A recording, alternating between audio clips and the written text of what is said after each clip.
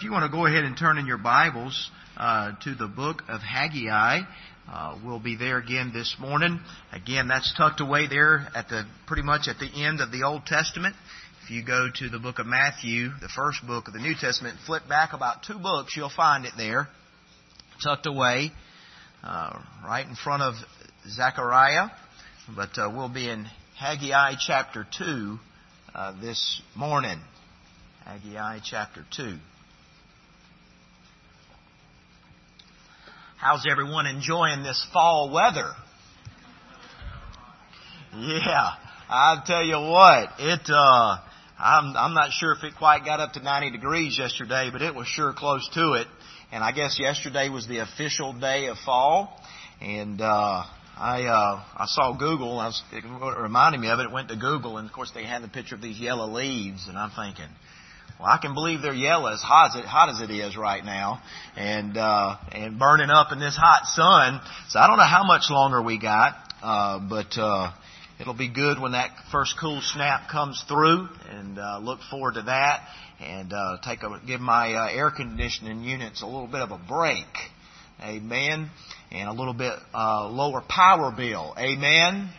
That's what I'm talking about. We'll look forward to that, but in the meantime, we'll praise God anyway and thank Him for all the blessings He does give us on a daily basis. We are just rejoicing in God's goodness here at our church. I hope you are.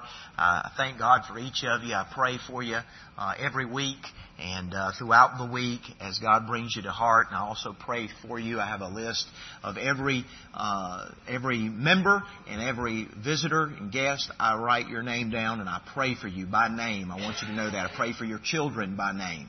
I lift you up before the Lord. And I thank God for you and what God's doing in each of your lives, and trust that He's continuing to give you direction and wisdom.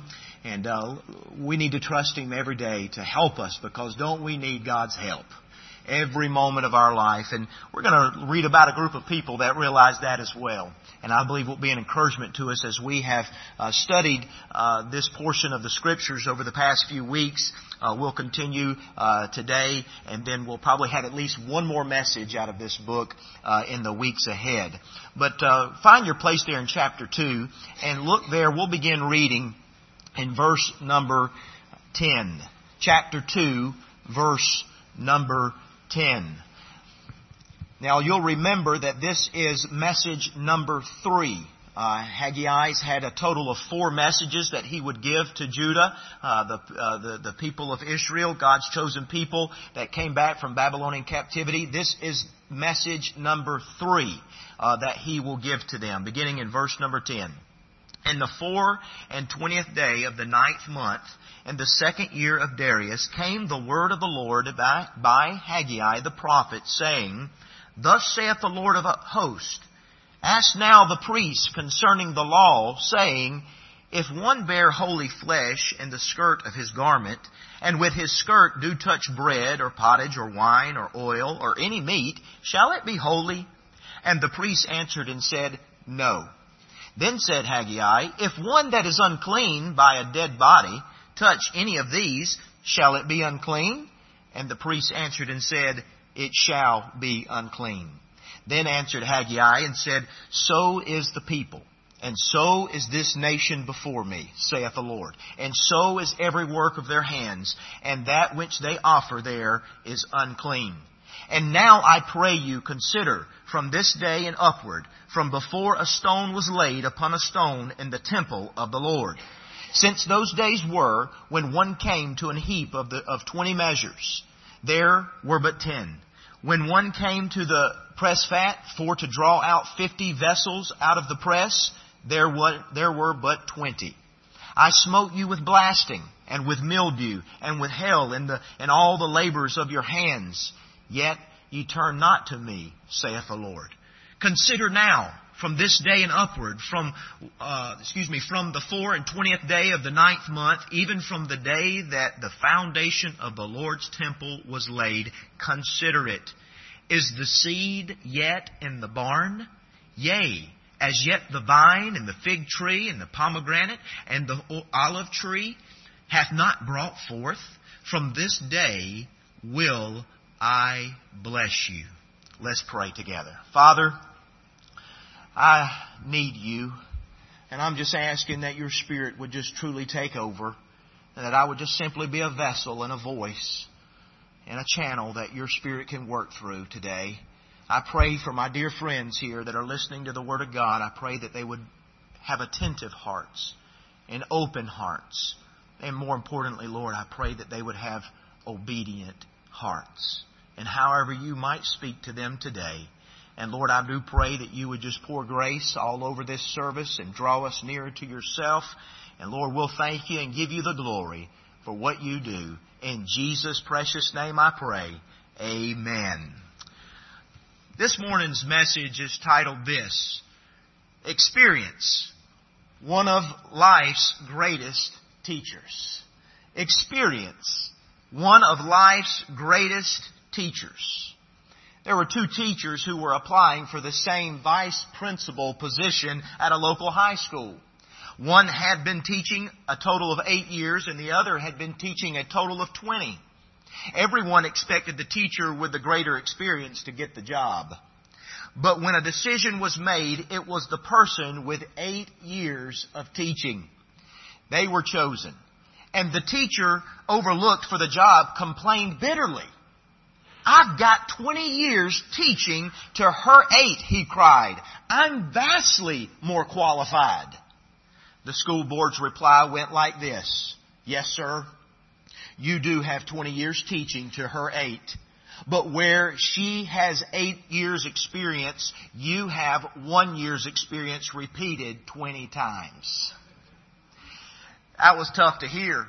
But obviously, this was a gentleman who had lots of years of experience, but did not learn from some of the things that he obviously had struggled with in his profession, in his service. And that is what's going to happen here. We're going to see Haggai remind this group of people not to make the same mistake. He's going to encourage them and to bring to remembrance the things that they went through, not to make them feel guilty. That's not going to be the point. But the point is going to be, listen, children, learn from your experiences. In this life that God has given you, learn from your mistakes. Don't dwell on them, but simply learn from them. Judah had learned a valuable lesson concerning their misplaced priorities and failing to rebuild the temple as God had told them to. And now Haggai is not going to rub it in their face, but he's going to remind them not to repeat it. You know, we see something similar, I'm not going to look there, but in the book of Jude and verse 5, Jude says, "I will therefore put you in remembrance, though ye once knew this." And he goes on to say how that the Lord, having saved the people out of the land of Egypt, afterward destroyed them that believed not. What was Jude doing there? He was simply bringing them to remembrance of what they already knew. And we're talking about a group of people here that knew well what had happened. And they were simply going to learn from it. You know, the last message we talked about how it was encouraging, and this one is as well, but this one is also a warning to keep in mind the things that they had been learning and God had been teaching them. I heard it once said this way: experience is not what happens to you, it is what you do with what happens to you. We are all constantly experiencing life and going through things, but how do we respond to it? How do we grow from it? And I believe God helps us in doing that. Haggai is going to share 3 lessons to be learned from the experience of the people of Israel since returning from captivity. I want us to notice the first lesson is the lesson from the law. You find there in verse number 11. Now, you'll recall this is already a couple months from the initial movement of God upon this group of people. 2 months have passed, and there is a recalling. But there's something interesting here. It's the first time we see this happening in this little book. Haggai is going to point these people to the priest. He's going to lead them to them, and it's interesting what he's going to lead them, the reason he's going to lead them for is most interesting. Look there in verse number 11. He says, "Ask now the priest concerning the law." Now, the priests were the authority of the law of Moses, the law of God. They were the authority there that God had put in that place, and so they're going to be able to explain. What was the first question? Can I paraphrase it for you? The first question was something like this: can holiness be transmitted to another object? From an object, or from a person to person? Can holiness be passed along in that way? Can it be conveyed, through the human channel to another human? And the answer to that question was negative. It could not. Although you look at it the other way around, and that was the second question. The second question went something like this, and I'm paraphrasing: can holiness be contaminated? In other words, can one that has holiness, as we see here, the vessels that were carrying the holy meat, can they be contaminated by a corpse and truly be made unholy? And the answer to this question was affirmative. It can be made unholy. And so, upon that question here, he's teaching something very important. And he's going to give application. So we see in 12 and 13, he gives the lesson here. And then verse 14, look what Haggai does. Haggai gives the application. He says, and said, so is the people. What is the people? Well, the people had fallen into that trap of what we're going to see here. Haggai gives the application here, and he's teaching them that your holy sacrifices were contaminated by your disobedience in building the temple. It went a little something like this. They had gotten back to the land that God had called them to. They started off right. They got the foundation built. They installed the institution of the sacrificial altar and the sacrificial offerings unto the Lord, and that was established. And so they started off right, but then they got away from the task of rebuilding the temple. And what they tried to do upon growing cold towards exactly what God told them to do, you know what they did? They just ignored it, but they kept doing certain things that were holy. They did continue the offerings. They would continue to go through those ceremonies and those things that they had been taught. But they had missed the main mission, which we discussed. What was the main mission? Was the temple. What did the temple represent, church? It represented the presence of God.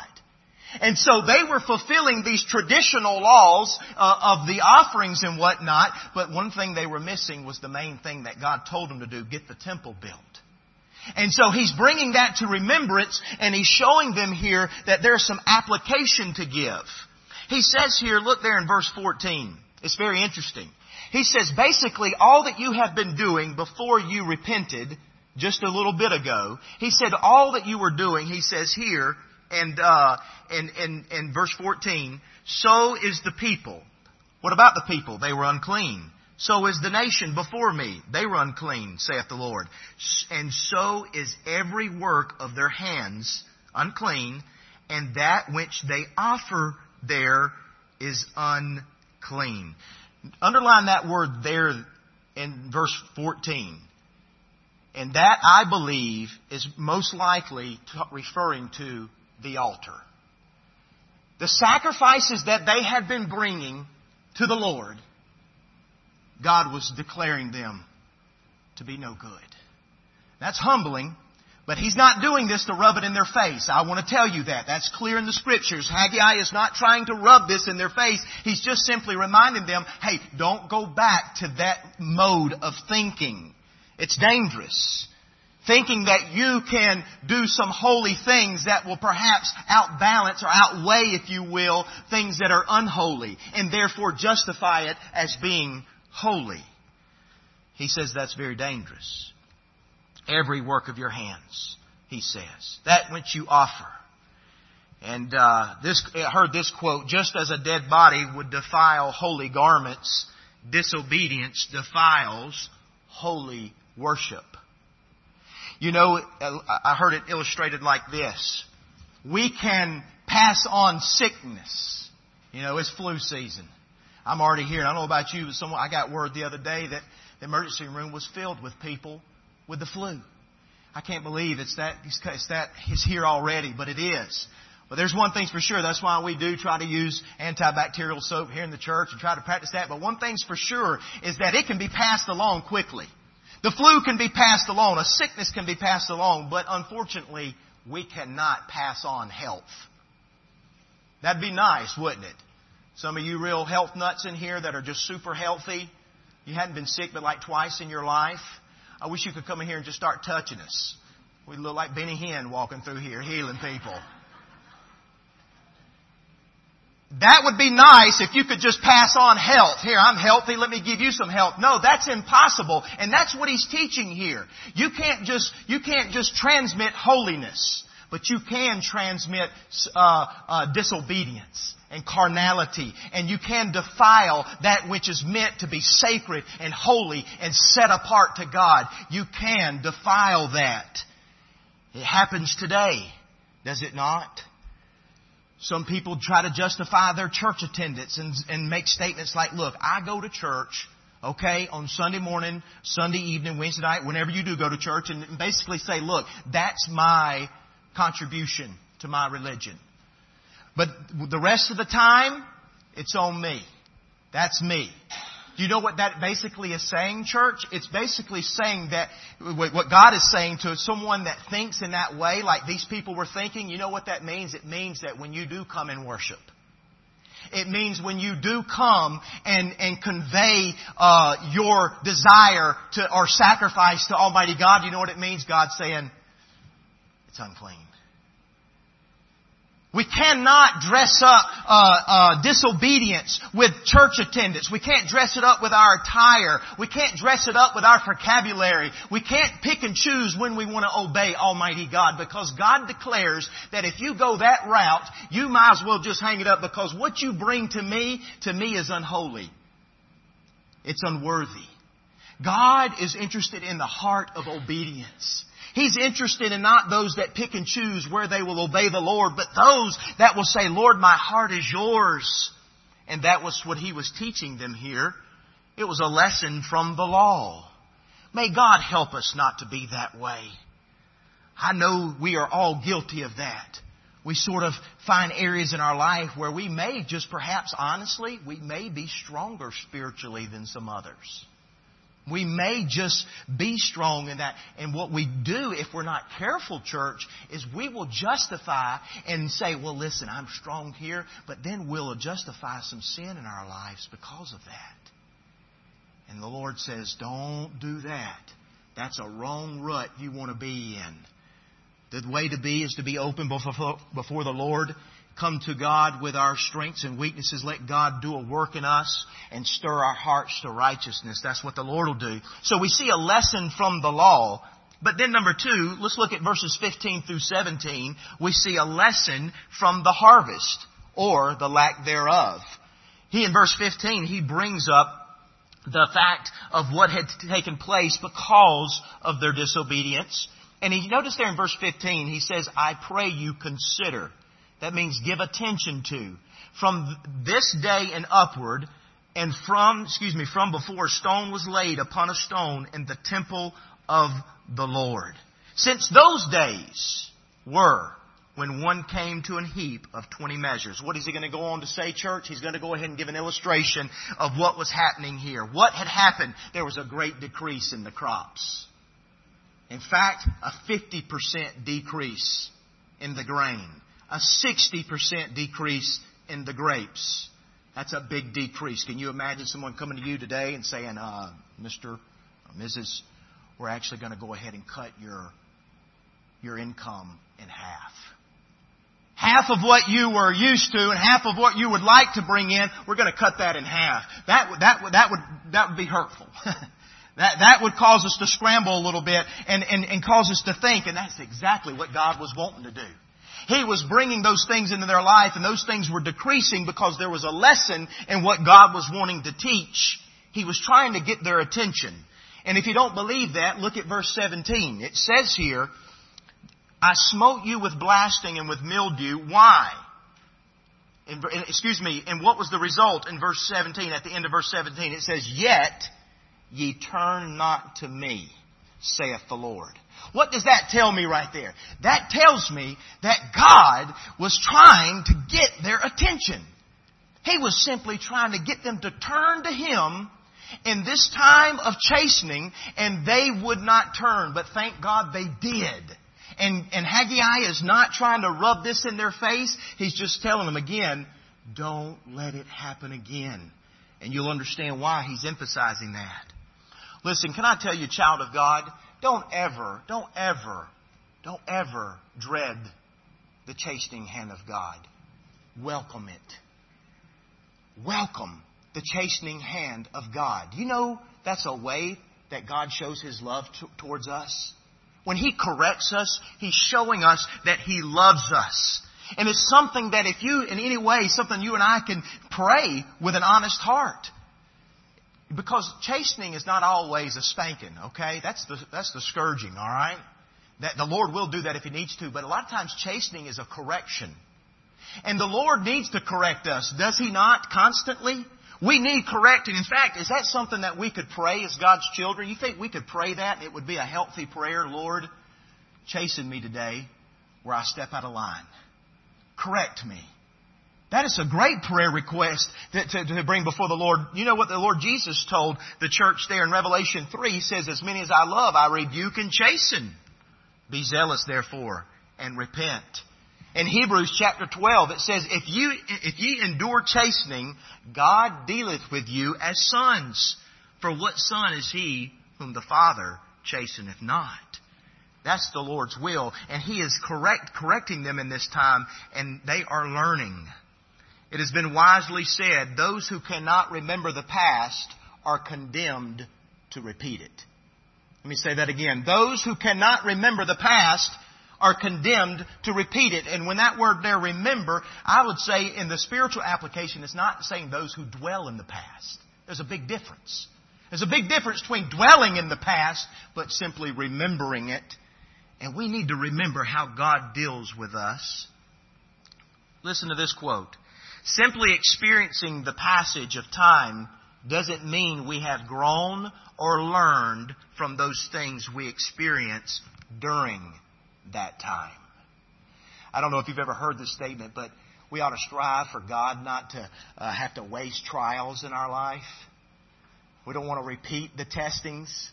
We would like to go through the test and learn from them and grow from them and not have to be on a continuous cycle of learning the same test that God is bringing us through. But God is faithful. He won't leave us alone. He'll give us the same test every single time until He sees us come through it by His grace and power. That is what God is wanting us to do. He's wanting us to learn from our past. You know, I read this and I thought it was pretty interesting. An unknown sailor said this. If you never run aground, you've never been anywhere. I can relate to that. When I was in the Coast Guard, it was probably 2003. Yeah, pretty sure it's 2003.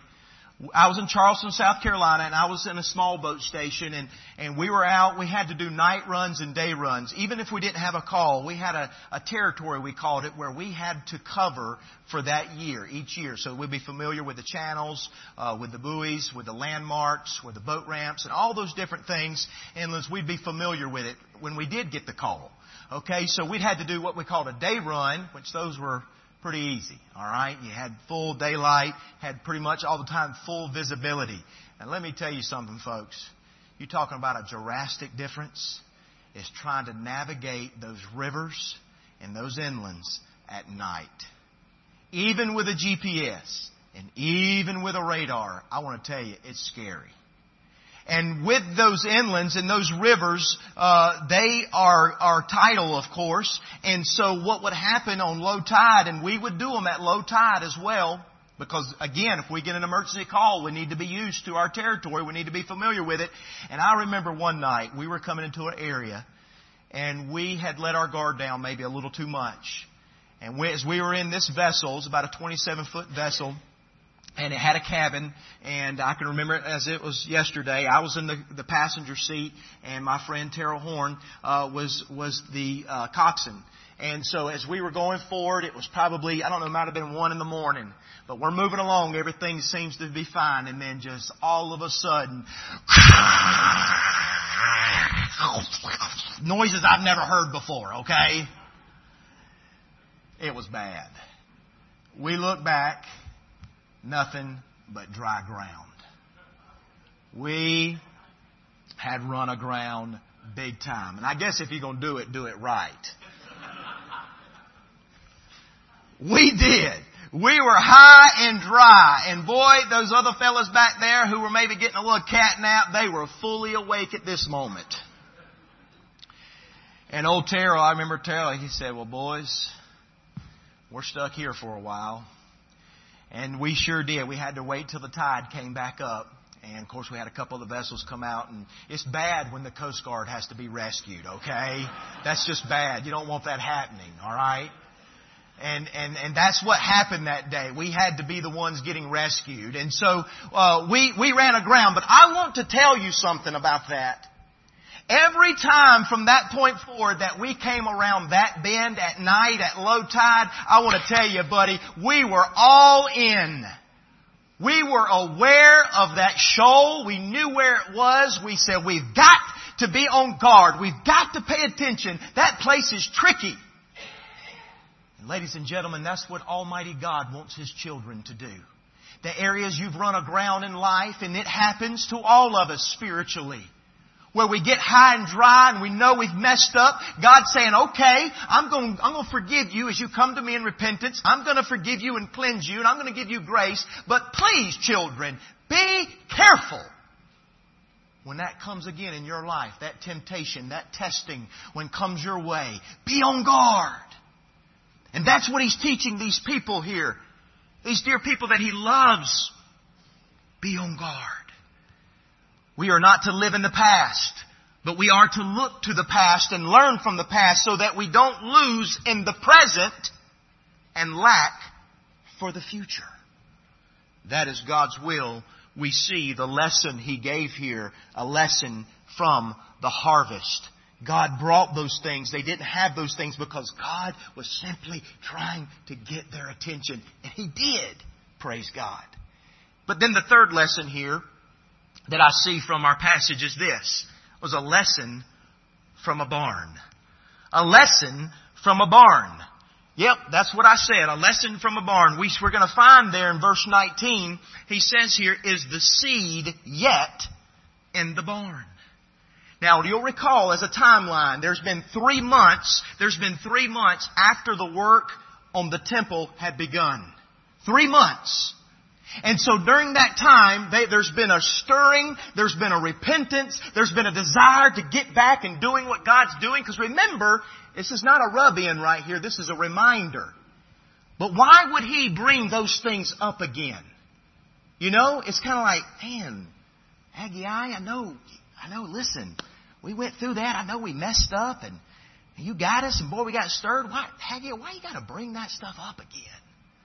Well, the reason, and I don't know if they said that, but it's possible, but I'd probably say that. But the reason He was bringing it up is not to put it in their face, but to remind them that, look, temptation is on its way. Why? Because 3 months had passed, they had turned and repented, but get it, very important, there wasn't a whole lot of fruit and results from their obedience. It's very important to note in the Word of God here because that is so important for us as God's children to remember that when we do turn to God in obedience, we can't automatically assume that everything is just going to turn in to be honky-dory. Not everything's just going to just start out to be a 10 every day, that just being perfecto in every single way possible. No, it doesn't work that way. And I believe there was a temptation from what we can see here. It may not look, from their point of view, it did not look like that obedience was paying off. You ever feel that way? Child of God, do you ever feel that way? Oh, I'm trying to walk with the Lord here. I was reading my Bible. I was praying. I was going to church. I was trying to be good, my family. And it just seems like I cannot get on top.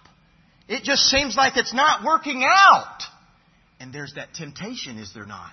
To wonder, hey, Lord, I am obeying you. Why is this happening to me?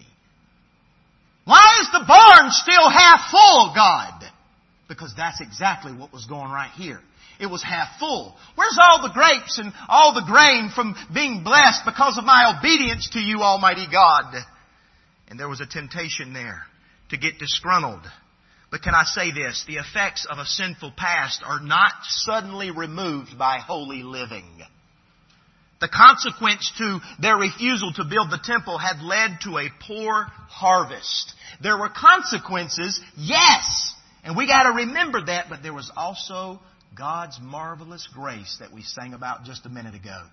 And we're going to see that come through here in just a second. But let us learn what we see here.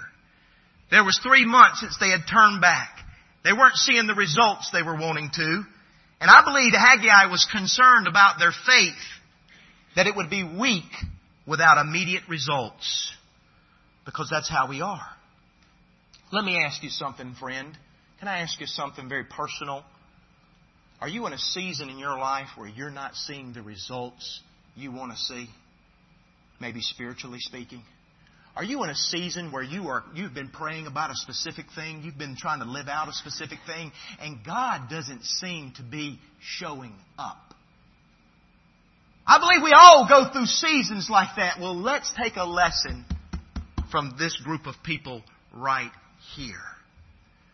Can I say, second of all here, not only did it look like obedience was paying off, but I believe that Trust is most important. Faith is most important in Almighty God in these situations. Trust that God blesses your obedience. Get this, whether you see it or not. Can I say that again, church? God blesses our obedience whether we see the results or not. How do I know that? Because the Bible declares it. Can I say this, children of God? May God help us as His children to be this way. May we obey God not for the blessings, but may we obey God because He is God. Let's not obey God for the blessings. Let's obey God because He is God. He is worthy to be obeyed. Whether I see any results or not for this life that I live on this earth, I'm going to serve Him because who He is. He is the Almighty. He is the King of Kings and Lord of Lords. He's the Sovereign Almighty One, the Creator, my Savior. And whether He lets me see results or not, I want to obey Him. Now don't get me wrong. I do like the results of obedience. And they do come. And I'm welcome them. But the fact of the matter is we have gotten off if we think that our obedience is based upon the results of that obedience. You see, that would be kind of like me loving my wife based upon what she gives back to me. We get in that trap too. Wife, that would be like you loving your husband based upon what your husband gives you back. You see how twisted that is. And that's a twist of Satan. But you know what the Word of God declares? You know what me to do to my wife? To love her as Christ loved the church, whether she loves me back or not. You see, my love for my wife is not based on what she can give me back or the results of that, but my love and my love for my wife is based upon the fact that she's my wife. And that's our God. My obedience to Him is because He is God and God alone. Listen up very carefully, please. We need to love God and serve Him because of who He is. If we are to judge God's blessings based upon what we can see, we are not practicing faith. Do you know what faith says in Hebrews chapter 11, verse 1? Faith is the substance of things hoped for. The evidence of things, what, church? Not seen.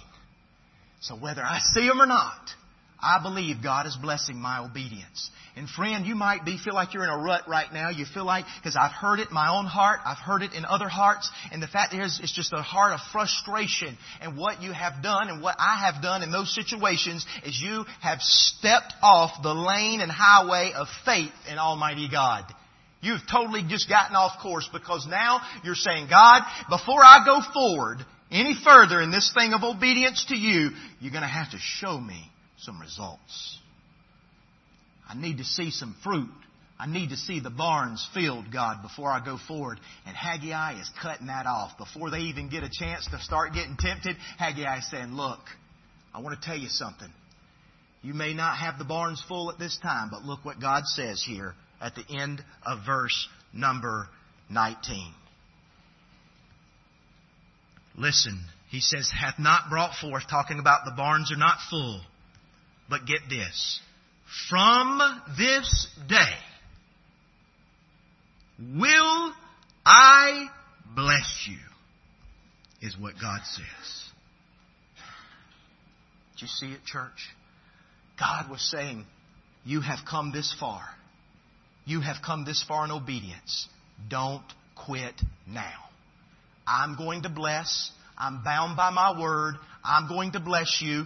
And folks, we can look at that in your families. You can look at that in this church. Maybe we're not seeing the results we would like. Maybe in your family you're not seeing the results you would like. But can I tell you something? Don't give up. The barn may not be full, but we're just going to take God at His word. And know that He's going to honor our obedience. Know that He's going to bless it. And it's going to be wonderful. And if I don't see it on this side, praise God, I'll see it in eternity. That's where things really pick up. The blessings will come, but they will be according as God sees fit. Hey, in closing, would you go over to the book of Habakkuk with me? Just go backwards about 2 books. Zephaniah you will pass, and then you'll come up upon Habakkuk. Look at Habakkuk chapter 2, verse 3. A very, very similar thing, but it was pre-captivity. It was during that time before they went into Babylonian captivity. It was on the other side. But look what God was telling them then concerning their deliverance. Look at chapter 2, verse 3. He was telling Habakkuk, he said, for the vision is yet for an appointed time, but at the end it shall speak and not lie. Get this.